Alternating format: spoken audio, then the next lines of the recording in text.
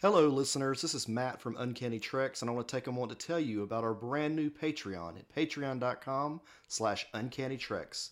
On our Patreon, we offer lots of exclusive content in multiple tiers, including access to our brand new Patreon exclusive podcast, X-Men 92 vs. Young Justice.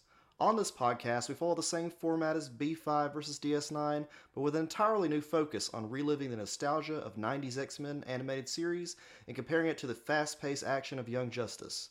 Both of these animated series have recently been renewed for new seasons, so we felt it was a great time to return to these two comic book-based properties. If you're interested in subscribing, please visit us at patreon.com/uncannytreks, and you can always reach out to us on Twitter at uncannytreks. Enjoy the show, and as always, thank you for listening.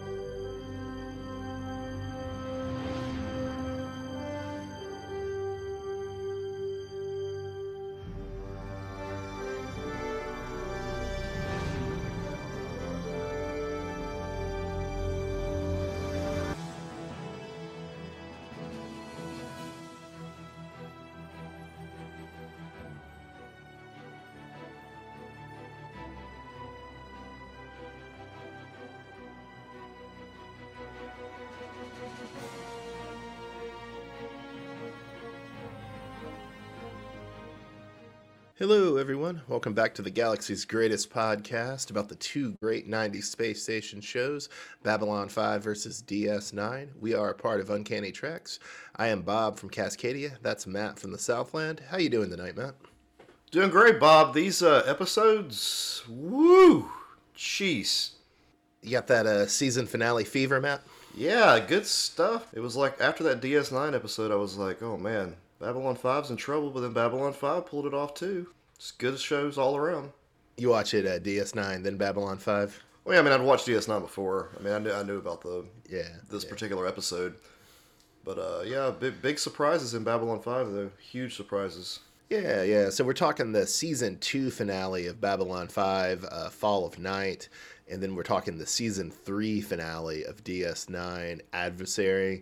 Although, yeah, I feel like we're at a pretty similar moment in both shows. Maybe DS9 is still running a bit ahead of Babylon 5, but, given that you have, like, kind of a 7-season story for one, and then kind of a 3.5 to 4-season story for the other.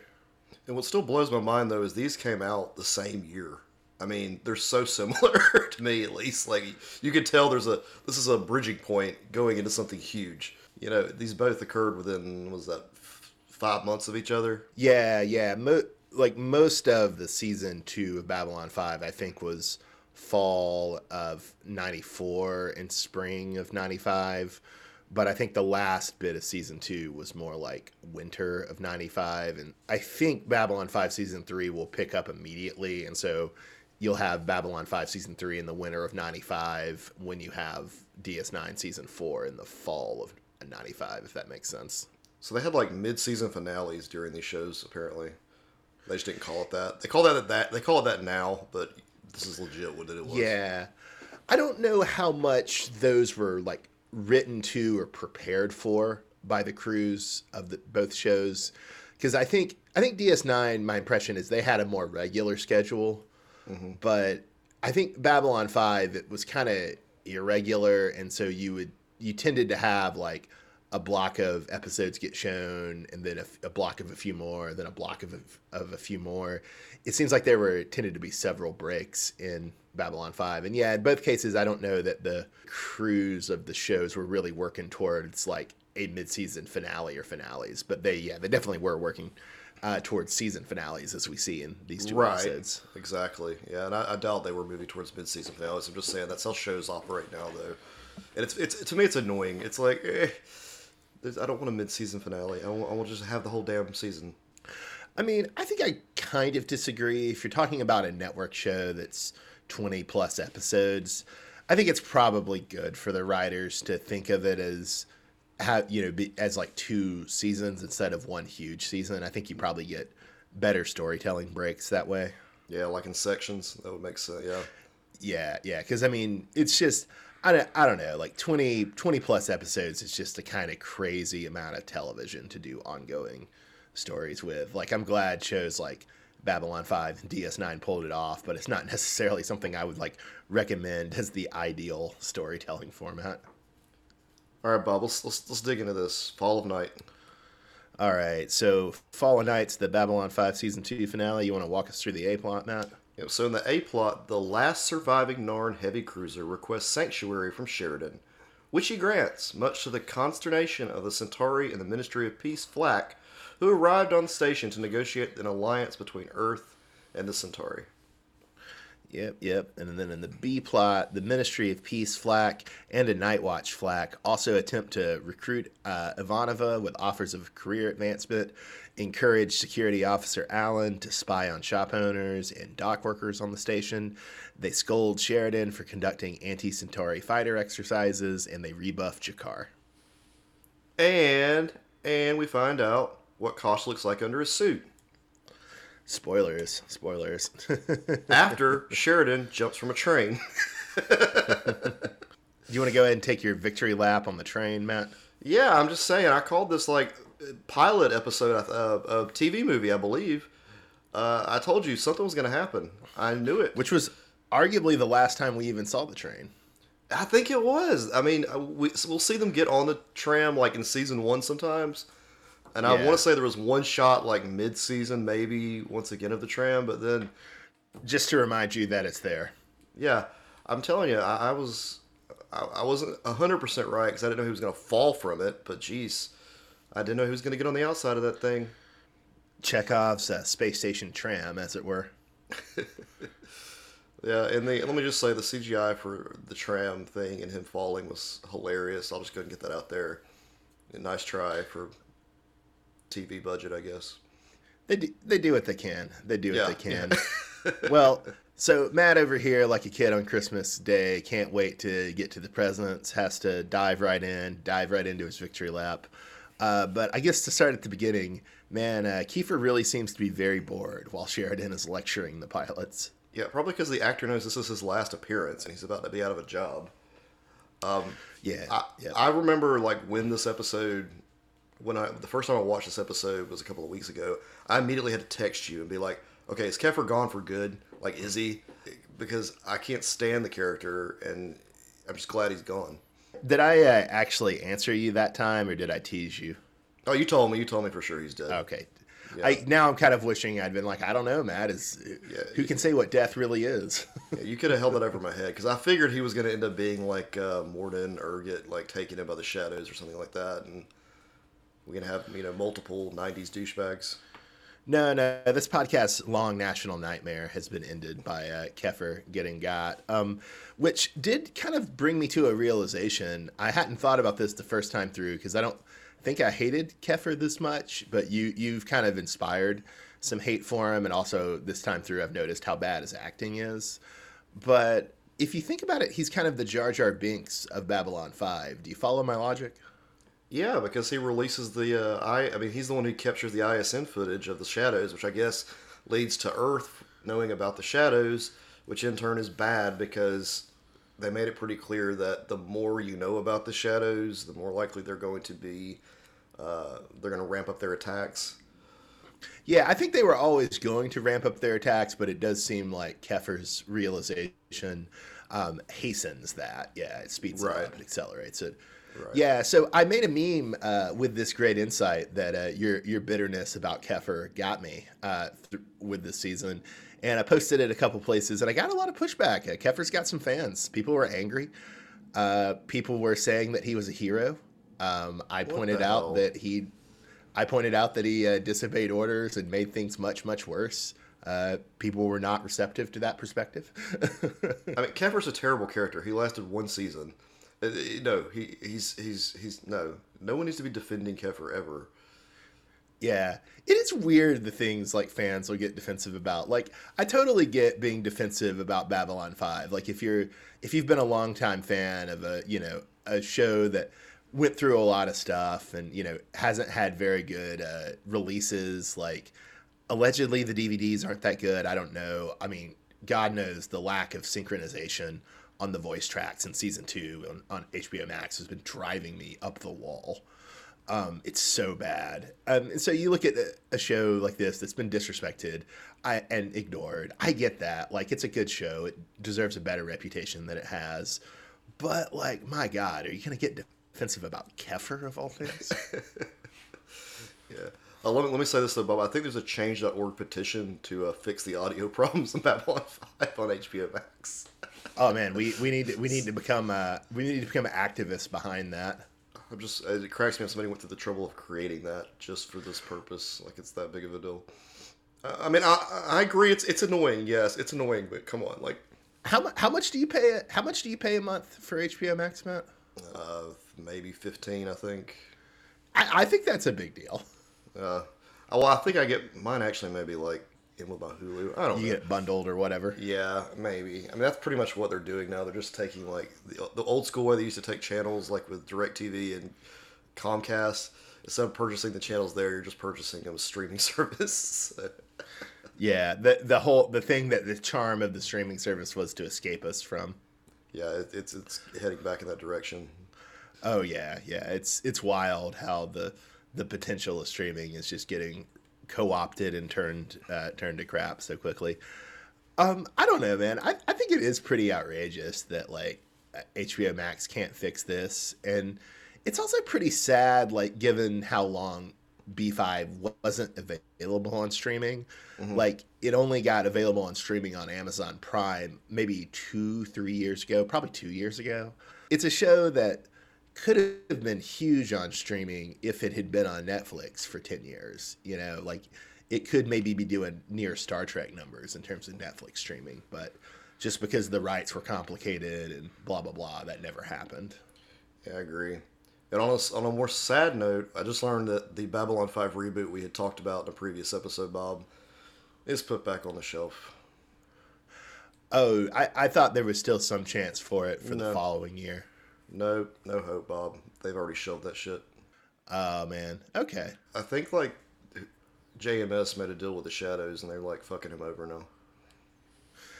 There's some talk of the show being cursed. I mean, this is maybe a little kind of a shallow point, but an awful lot of the actors on the show died relatively young, although I think in a lot of cases there were, other issues contributing to that. And that's maybe a little kind of shallow or a little sort of superstitious thing, but it is something I've heard said about the show that some people consider it cursed. So should we be afraid about continuing this podcast, Bob? Is that why you have me doing this? Because you want me to? Yes, Matt. This is my long distance plan to kill you. So by the time we get to the last season, there's a good chance I've got a hit out for me. I mean, just so you know, Matt, when we're in the last season of Babylon 5, you may greet death as a mercy. Oh shit, that's not promising. Okay. There's good stuff in it, but there's also things that will make you long for death. So if it comes, is there great stuff like Lanier and Kato constantly complaining at each other, having a little meet and greet? Look at the professional transition skills on Matt. There's a lot of Lanier and Kato content in season 5, not necessarily to the good. Yeah, they're like those work colleagues that they'll bitch with you at work, about everything going on, but you probably like never get with them outside of your job. You ever have those kind of friends, like work friends? Yeah, a little bit. Like they'll quit or be fired one day, and y'all will like never speak again. But occasionally you'll like something on their Facebook. It's just one of those kind of guys. I feel like that's the relationship Lanier and Kato have. Yeah. I guess the other point the scene is trying to establish is just that the stress that Lanier and Kato are under with the complications of the war and what have you. Yeah, but if there wasn't a war, they wouldn't be talking to each other. Like, did they ever talk to each other before this? I don't think they did. They were in a scene together. You imagine they might have reason to, though, given that they have similar jobs. Right. Well, and the thing creating such stress for them is that the Centauri are expanding into Drazi and Pak-Mara territory. Yeah, why wouldn't they, Bob? They're trying to reclaim their once great empire. No, Matt, they're trying to create regional security and a reasonable buffer zone. I can't believe that you've fallen for the anti-Centauri propaganda yet again. Telling you, it's an empire, Bob. Well, yeah, I mean, obviously, all of the great powers on the show are empires. Yeah, So, well, maybe not the Vorlon, but the others definitely are.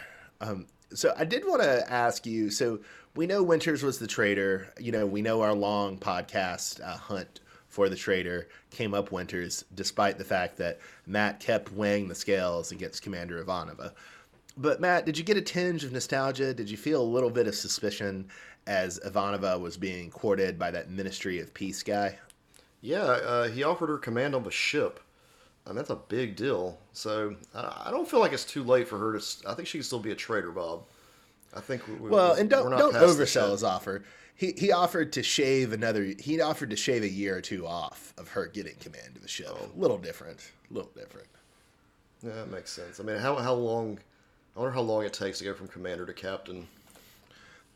The impression I get from that scene, I can't quote it or anything, but the impression I get was they were saying, saying like somewhere in the range of like 3 to 5 years.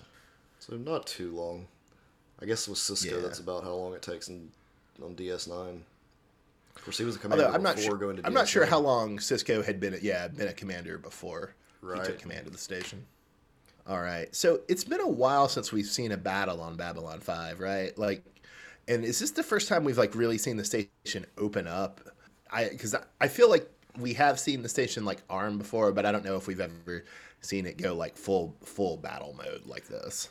I don't think we've seen it full battle mode, but we've seen it arm up some things and like it's never destroyed. This is the first time it's destroyed a ship, but it did throw up its defenses in that episode with the Death Star planet in the first season. Yeah, the two-parter from season 1. Yeah, that was Yeah. when they really showed off some of the things that Babylon 5 could do.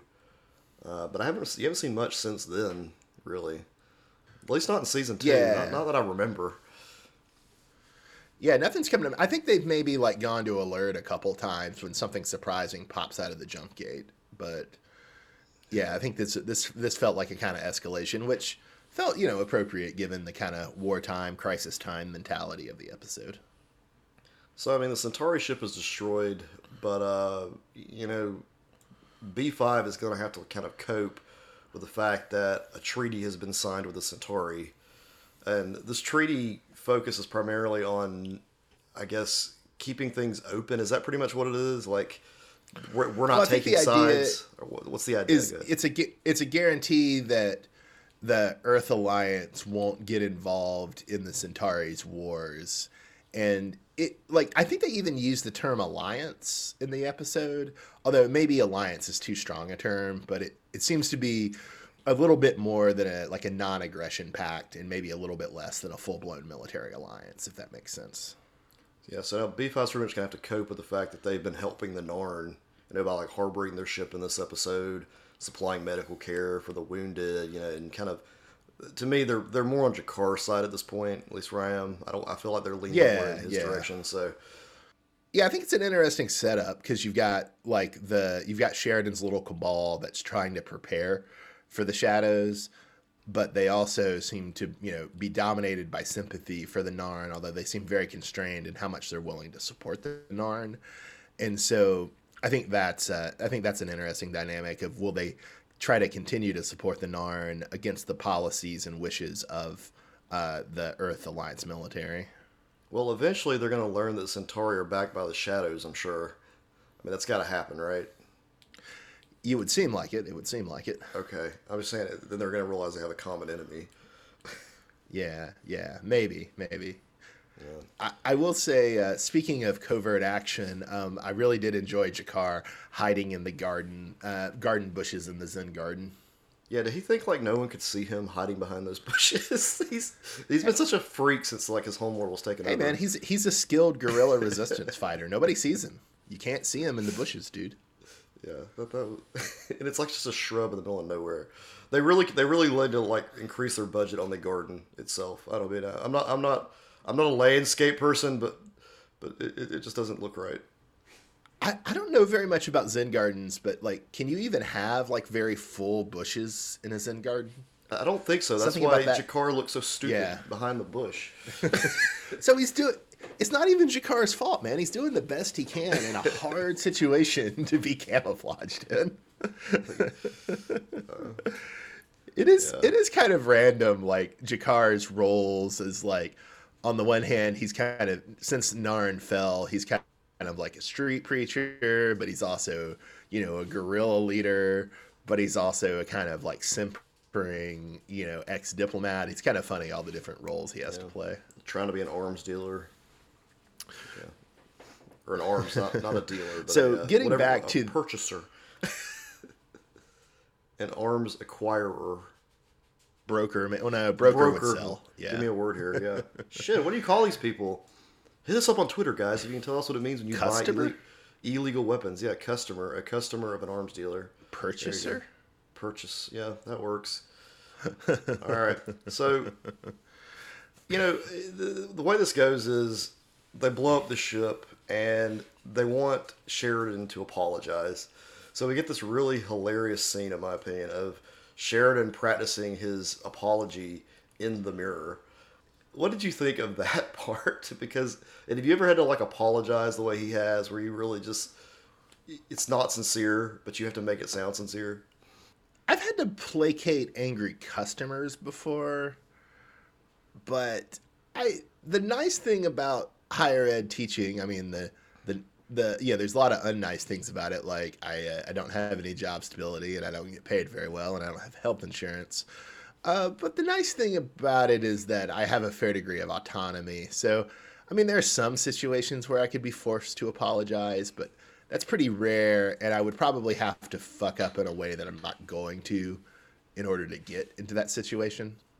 I don't know. Like I've had other than placating angry customers, I can't really think of a time I've been forced by an employer to make an apology. Yeah, one of my former bosses just flat out told me that's what you'll spend most of your time doing in administration. So she had me practicing my apology for just in case a generic one.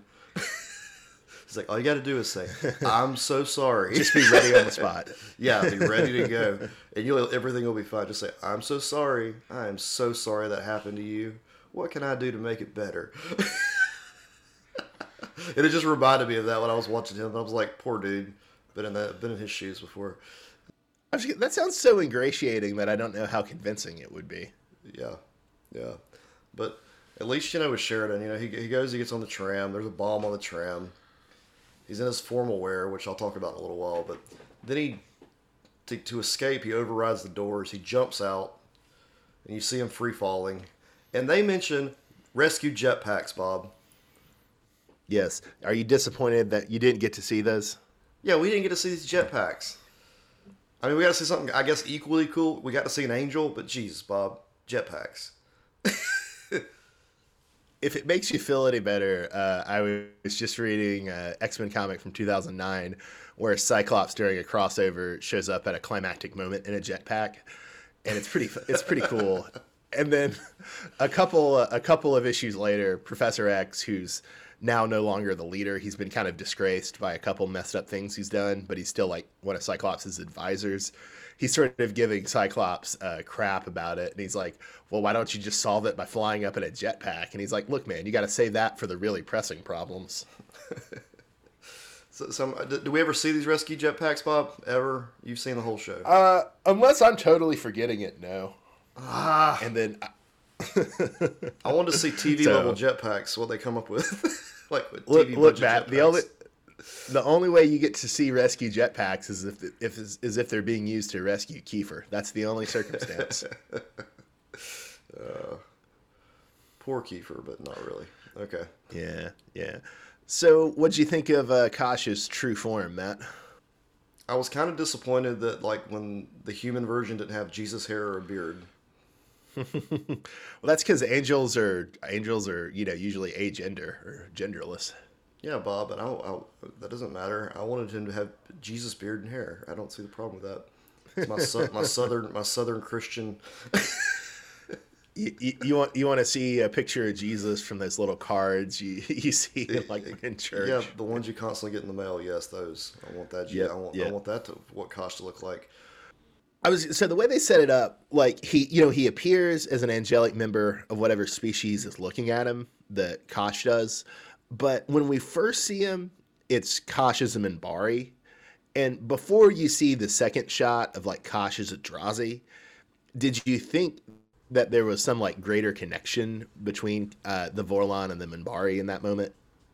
I had trouble at first understanding, like, and this is just, I got it after a couple of times, but like, seeing the difference, to me it looked like when he was between the Minbari and the Drazi, like I feel like it was just rendered differently, and I was looking at the same character.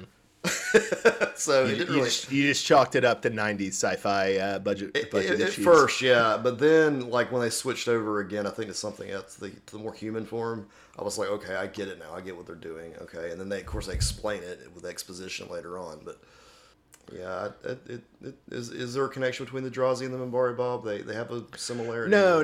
I'm saying, did you think there was a connection between the Vorlon and the Minbari? Oh, at Vorlon and first? Minbari. You it mean? seemed like- Did I think that the Vorlon were actually Minbari?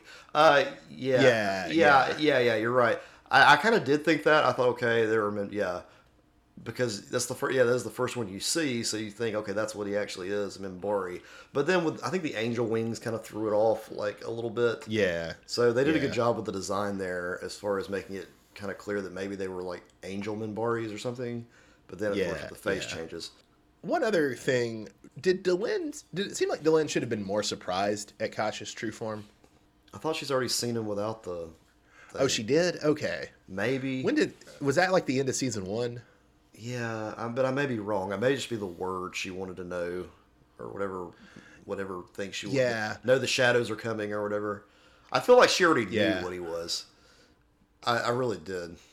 I could be totally wrong, and she could have already seen the true form, but I don't remember that. But it does seem like maybe she didn't know for sure, but she's not surprised. Right. Like maybe she kind of figured that's what they were, and then so that's maybe the vibes I get. Like she hadn't necessarily seen Kosh's true form, but she or the Minbari in general are familiar enough with the Vorlon that they kind of suspect they're, whatever the Minbari equivalent of angels are. So Kosh is an angel, the shadows are the devil. It's good versus evil, light versus dark, good versus bad. Is that what we're going for? I don't know, is it, Matt? Or is there like a gray area? Maybe. Do you think it's on that score? Do you think it's maybe a little cheesy or a little ridiculous that Mollari doesn't get to see the true form of Kosh? I mean, they have like religion and stuff, so it just sense. Like the implication of that seems to be that like, are the Centauri like genetically evil or something that they can't see this angel? I don't know. That seems a little cheesy and a little ridiculous to me. It kind of is because like I was saying, they have their own religion and their own practices. I mean, but have they ever mentioned anything about like they mentioned their gods? So yeah, so there should be something. It would make sense for there to be something. Although maybe the argument you could come up with is it's not Centauri in general. It's just that Mollari's been tainted by his contact with Morden and the Shadows, and maybe it's just specifically him. It's not Centauri in general. To undercut this moral binary you were setting up between the Vorlons and the Shadows, it is interesting that Sheridan's first response upon seeing the angelic Kosh is that he's still suspicious about how the Vorlons might have manipulated and conditioned the younger races to respond to the Vorlons in this way. And, I guess that is appropriate given that just last episode the Vorlons were using Jack the Ripper as their agent. Yeah, it's weird that the Vorlons have Jack the Ripper. He seems more like someone the Shadows would try to acquire. I mean, doesn't that seem more like, wouldn't Jack the Ripper be a cool like representative for the Shadows and not the Vorlon, who are the angels? Well, we talked about that a little last week about how there's something kind of interesting about the redemption arc for Jack the Ripper. But on the other hand, it's like, how much were the Vorlon actually redeeming Jack the Ripper versus how much were they just putting him in their services? Yeah, he's still torturing people. It's not like he's still doing the evil stuff. Yeah, I don't get that. Sheridan has a right to be suspicious. I have a feeling that's going to be something later on down the road. Because I don't think now that we know the Vorlons are angels that it's all just going to be good now. Like I think there's still going to be a lot of unanswered questions that still need to be answered. Yeah, I think you're right about that. I think you're right about that. Okay. I do enjoy, apropos of not very much, that kind of final montage at the end of the episode. I really enjoy seeing Malari yelling at the council meeting with no sound on top of it. He's pissed. And yeah, it's pretty fun. It's pretty fun. He's maybe making up for the fact that he didn't see a Centauri angel by doing a kind of little Hitler impersonation.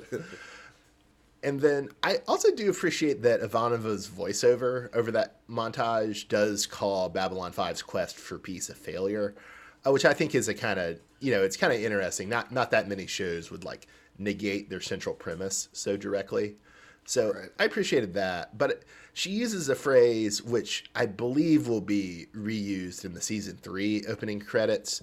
That now Babylon 5 is our last best hope for victory, which I always kind of dislike that phrase. It always struck me as a little fashy, so I'm not a huge fan of it. Yeah, that's like fascism at its finest, Bob. That's like Cobra Commander level at this point.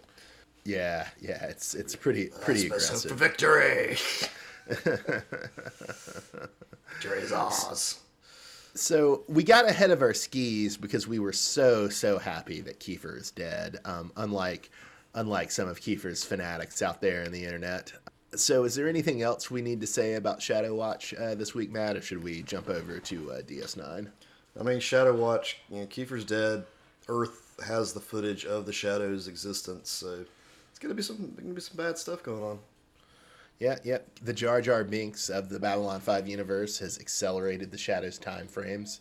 I mean, he didn't vote to give, dictatorial powers to President Clark, but he might as well have. All right, so let's look at DS9, Bob. All right. Do you want to walk us through the A-plot of the DS9 Season 3 finale, The Adversary, Matt? So, Ambassador Krajinski recruits the newly promoted Sisko and the Defiant to try and intimidate the new Zenkethi regime after a coup. But the mission is derailed by a changeling being loose on board the Defiant, trying to start a new Federation Zenkethi war. Very good, madam. Very impressed with your pronunciation of Zenkethi. Thank you, Bob. Then, the silent T. Yeah, it gets you. I think it's there. It's just faint. You got it though. Like don't look at the tapes too much. You got it. Don't beat me up about it, Bob. Oh, not about this. Not something else, surely, but not this.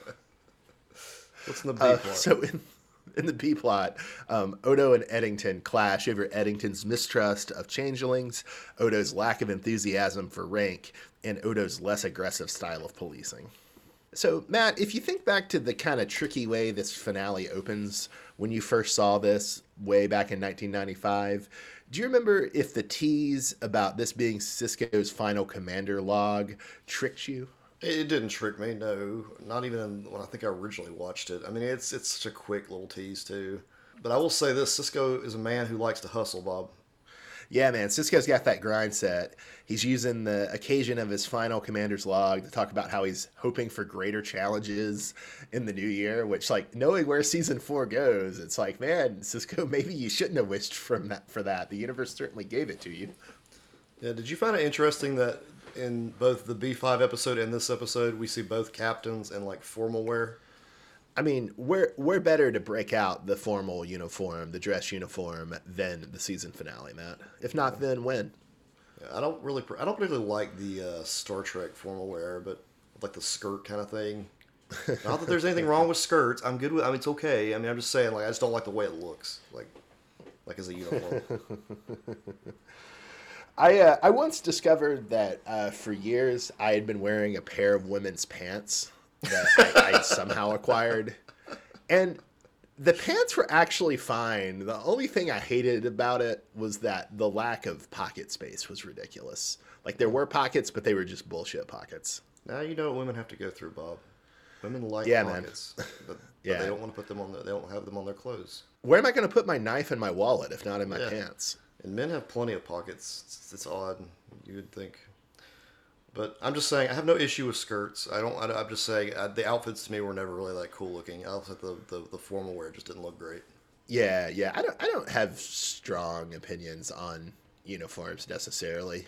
I think you know what I think this is, Bob. I think deep down the problem is that when we started collecting the action figures, we were on like wave 3 or 4 by the time we started collecting, and the only available main characters were wearing those formal wear outfits.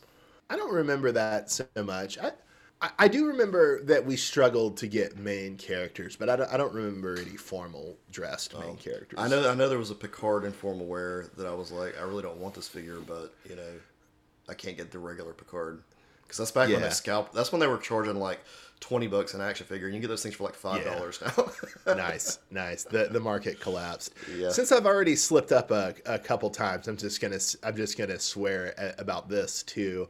I do remember that I think the only action figure from the Next Generation I ever got was the fucking Traveler, the fucking worst character. Yeah. So that is a little sense of bitterness. Yeah, I think even for the DS9 and Voyager, we kind of struggled to get more like main characters. Main cast, yeah. Or like I'm saying, we get them in either they had some that were in next gen attire for some reason, and there were some that were in formal attire, and it just always threw me off. But it is what it is. I had a Neelix too. God help me. Yeah, you had the worst. You had the worst action figures. I did have the worst action. Maybe that's why. As an adult, I have no interest in them while you're still into them. I bet your mom knew. I bet your mom knew what she was doing too. She's probably like, you can have one action figure, but you can't pick any of the main characters. You may only pick one of the worst. It's very wise. I mean, between that and not allowing me to play video games, I live a better, healthier, cheaper life for it. I mean, legit, like your fantasy Star Trek play was having adventures of Neelix and Traveler. Like, oh, God. Maybe that's why I hate Neelix so much, too, now. All right.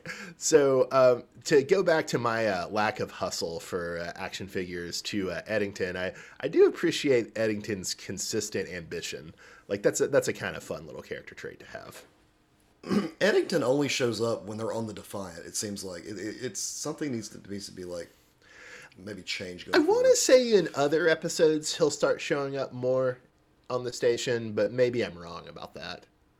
But certainly the big episodes for him this season were when he sabotages the Defiant when they're going to rescue Odo and Garrick in that mid-season 2-parter. And then here, and then I can't think of anything else that was like a big episode for him. No, I mean those are the only two, and it's just both dealt with the Defiant as the set piece. So, yeah, but it was interesting to know that I'll have to research that for the season 3 in review podcast to see what else Eddington did, if anything.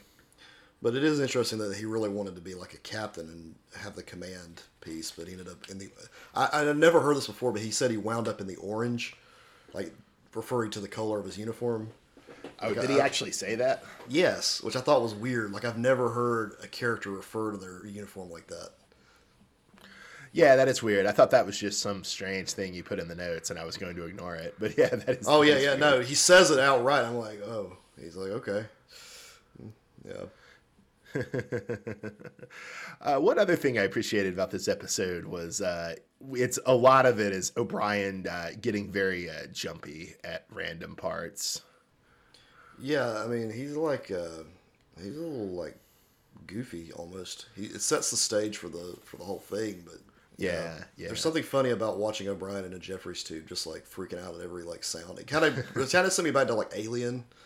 Yeah, it does kind of have Alien vibes to it, and it is kind of appropriate that it be O'Brien, given that the theme of every season is that there has to be at least one episode where O'Brien suffers. This isn't that, but it ties into that. Yeah. And then I got a little ahead of my skis there, but I also wanted to just observe, and apparently you missed this part, but O'Brien toasts Sisko as the best captain in Starfleet. And it was just like, damn, O'Brien, you just throw in your old boy Jean-Luc Picard under the bus with that toast. Yeah, I did not catch that. That's pretty bad. Damn, O'Brien. I thought Picard and O'Brien had a nice, farewell moment in the finale. Turns out O'Brien's hated that man for years.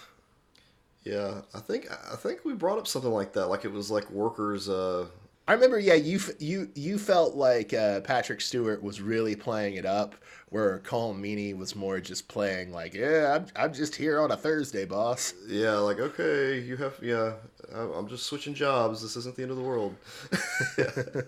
Yeah.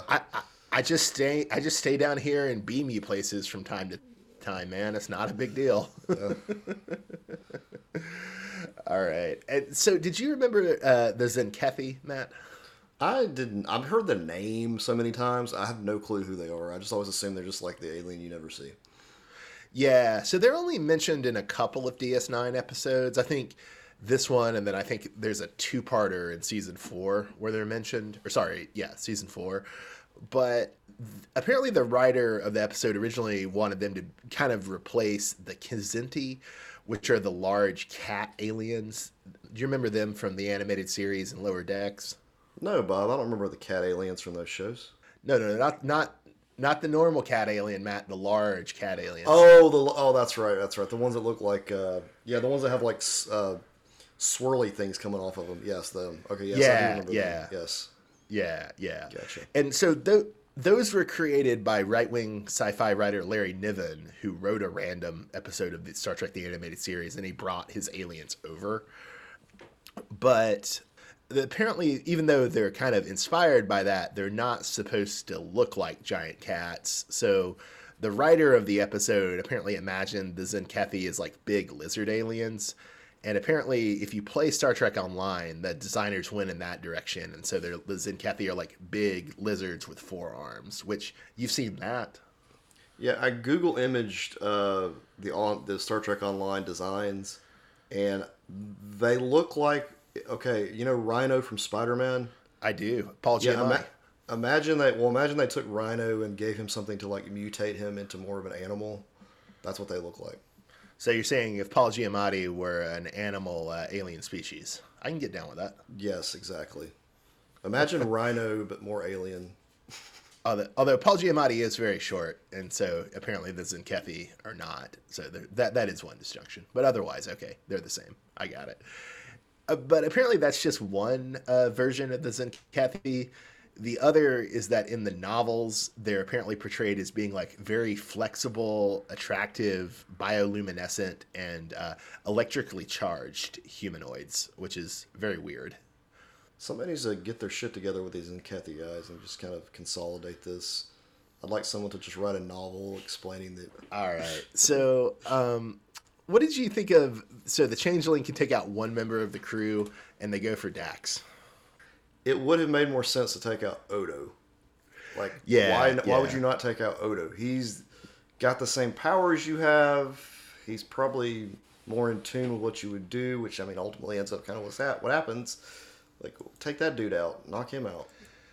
Well, I mean, we know the Changelings are soft on each other. No pun intended. Oh, wait, they can't harm each other. Shit. Yeah. That completely screwed that up. Damn.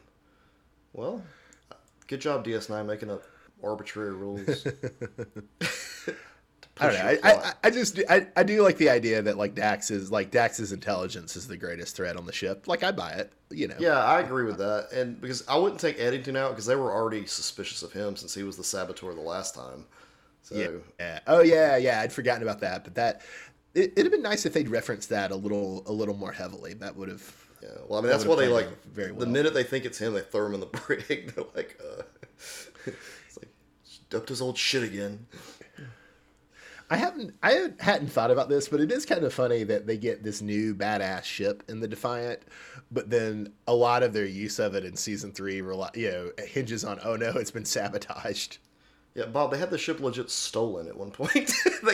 They should not have this ship. I don't know how Sisko became captain either. Like I don't get that. Like well, Matt, if you stay in a job long enough, you tend to get promoted. His issues with the Defiant probably should have neglected his promotion. At least for now. Don't you remember what the Admiral, who was the cop from The Big Lebowski, told him? Yeah, you do this again, and I'll either fire you or promote you. Well, he did it. He did it again. He got his ship taken over and almost started a war. So. And he got promoted. Yeah, well, it makes sense. Okay. All right. So you made a good connection with Alien earlier, but have you seen the 1982 film The Thing? Yes. Yeah, so we definitely doing kind of like heavy tribute to the thing here. We got the same like kind of blood test thing going on, and then the same sort of mutually assured destruction logic that you see in that movie was Cisco setting the ship's self-destruct. Yeah, let me say this though, Bob. I feel like they had two scenes that were way too similar in this episode. That's the only kind of down I have for it. Like the scene with the tricorder at the beginning where they're detecting the particles to reveal it was, the ambassador. Remember that part at the very beginning? Yeah, yeah. So you've got that test where they're scanning one person at a time, okay? And then you find out it's him. All right, and then later on they're like, okay, well, we can do this blood test to determine it as well. And then they pretty much do the exact same scene where they just start taking blood from each person.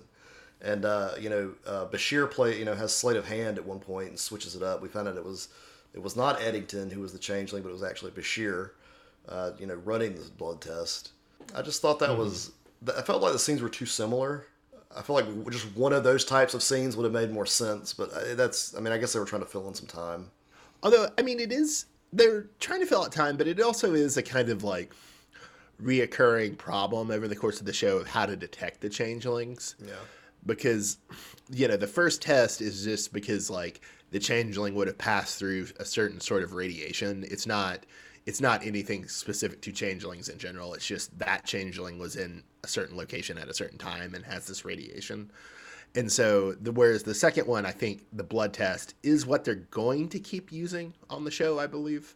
Yeah, it is. So, but yeah, it is a little bit repetitive, but I guess it maybe does tie into that theme of like trying to detect changelings. And they'll come up with at least one other way later in the show that's kind of funny. But yeah, it is notable that the original movie, The Thing, only has one test scene. It doesn't have like two, although the one test scene is very tense and goes on a lot longer than either of these test scenes. Yeah, well, that was the thing. The first scene, I was kind of tense, but then the second scene, I was like, okay, I was just trying to figure out which guy it's going to be. It wasn't really... Yeah. Which is kind of a shame because the second scene is the much more interesting one. Oh, yeah. It's way better. You ever play One Night Werewolf? No, is that some sort of like party game or is it a video game? It's like a card game where like one person is the werewolf, but it's like a hidden role game. Like everybody has their own, but you don't share who you are. Isn't there one called Secret Hitler that's like that? Yes, there is.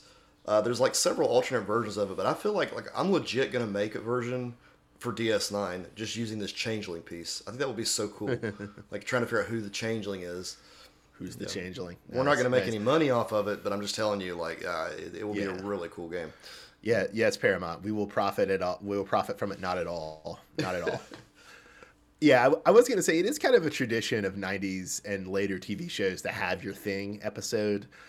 The X-Files definitely, I think in season 1, does a pretty straight ripoff of The Thing, too. It's even set in the North Pole, whereas the original movie is set in the South Pole. Although I guess the movie that the 1982 The Thing is a remake of is set at the North Pole, so it comes full circle. And then there's a crappy science fiction show on Netflix I've been watching called Another Life, and they have an episode that's like a Thing ripoff too. Yeah, that's kind of like a common, I guess, sci-fi trope in and of itself, just having that. I was thinking about forcing you to watch Another Life so we could podcast about it, but after having finished one season, I don't know if it's actually worth forcing you to do it. Yeah, I don't know if I can take much more TV, Bob. You're about TV'd out? Yeah, I TV myself out. Like, it's just like, I can only do so much. I didn't want us to do Peacemaker, man. That was you. Oh, boy. Oh, boy. Peacemaker, available on all your podcatchers. So should we transition over to Thirst Watch, Matt? Yeah, there wasn't a ton of thirst, Bob, but you did note something here. Yeah, so it's more like a kind of meta Thirst Watch. So Dax is very thirsty for Cisco to be thirstier for Yates. Everybody just wants to see Cisco happy, Bob, and he can only be happy if he has a woman. I just feel like someone like Dax, who, as we've kind of well established, both in her current incarnation and in at least one prior incarnation, was, is a pretty promiscuous hedonist, which, and good for her. Like, I just feel like she wants wedding bells on Cisco and Yates way, way too early, man. They've been out on like 2 dates. Yeah, I feel like we just got introduced to Yates, and she hasn't made that many appearances. Only the one, right? Yeah, she's mentioned it. Yeah, I think. Yeah, she's mentioned a good deal, but she's only been in the one, I think. Yeah, so it's not time for that yet. They got to quit pushing that. Yeah, going too fast, too fast. Calm down on your thirst, Dax. So, who was your character of the week, Matt? Bob, character of the week goes to Kosh. Find out he's an angel. So, did you feel touched by an angel this week, Matt? I felt touched by an angel. Very sweet, very sweet. You ever heard of the show Highway to Heaven with Michael Landon? Oh yeah.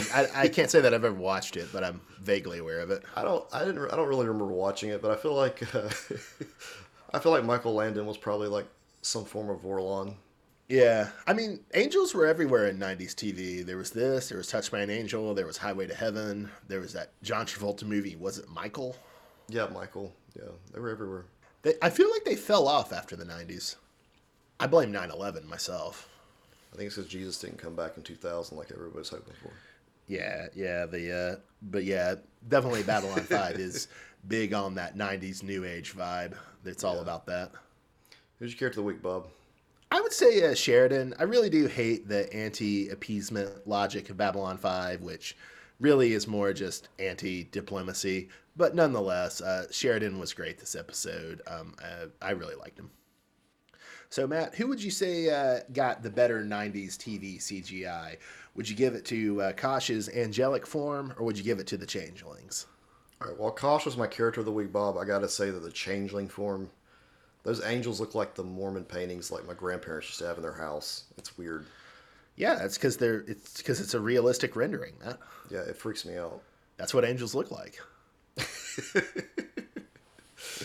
Yeah. I'm also going to go with the Changeling as being the better CGI, and I think that's why I'm going to give Adversary the edge and say it's my episode of the week, because both were very good, but I feel like I'll just be shallow and give it to Adversary for having slightly better CGI. Bob, these were like fantastic episodes, but if you held like a PPG or a phaser rifle to my head and you made me pick, I would never hold a PPG to your head, Matt, because I would never want to have to say PPG in a moment of great stress where I might mess up and just say PP. But I got to say, Bob, for this week, I got to go with Adversary. I don't want to discount how awesome though Fall of Night is. This is great. They were both like great episodes. This is not an easy choice. Probably the closest choice we've had all like since the podcast began. Yeah. So I've forced you now to watch 44 episodes of Babylon 5. You're still feeling okay about good old Babylon 5. Feeling okay about that decision? Yeah, it's okay. Good. I'm entertained. I'm interested to see where season 3 goes. Yeah. I mean, maybe I'm going to look like a fool, but I think season 3 and the first half of season 4, that's the really good stuff. Okay. Well, I'm looking forward to it. We're coming into the really good stuff, I think. And then season 4 of DS9 is all about hunting changelings, right? Maybe not partially. All about, because we're gonna have the Federation Klingon low intensity war in the season 4 premiere, right? Right. And then doesn't Worf show up in the season? Yeah, Worf is going to be there in the premiere, and then I think the changeling stuff escalates, but I think there's a lot more about the Klingons and about like the paranoia about the changelings more than the changelings themselves in season 4. All right. Looking forward to it. So this has been Babylon 5 versus DS9, the Galaxy's great podcast about the two great 90s space station shows. We are a part of Uncanny Treks. I am Bob from Cascadia. That's Matt from the Southland. Have a good night, everybody. Thanks for listening.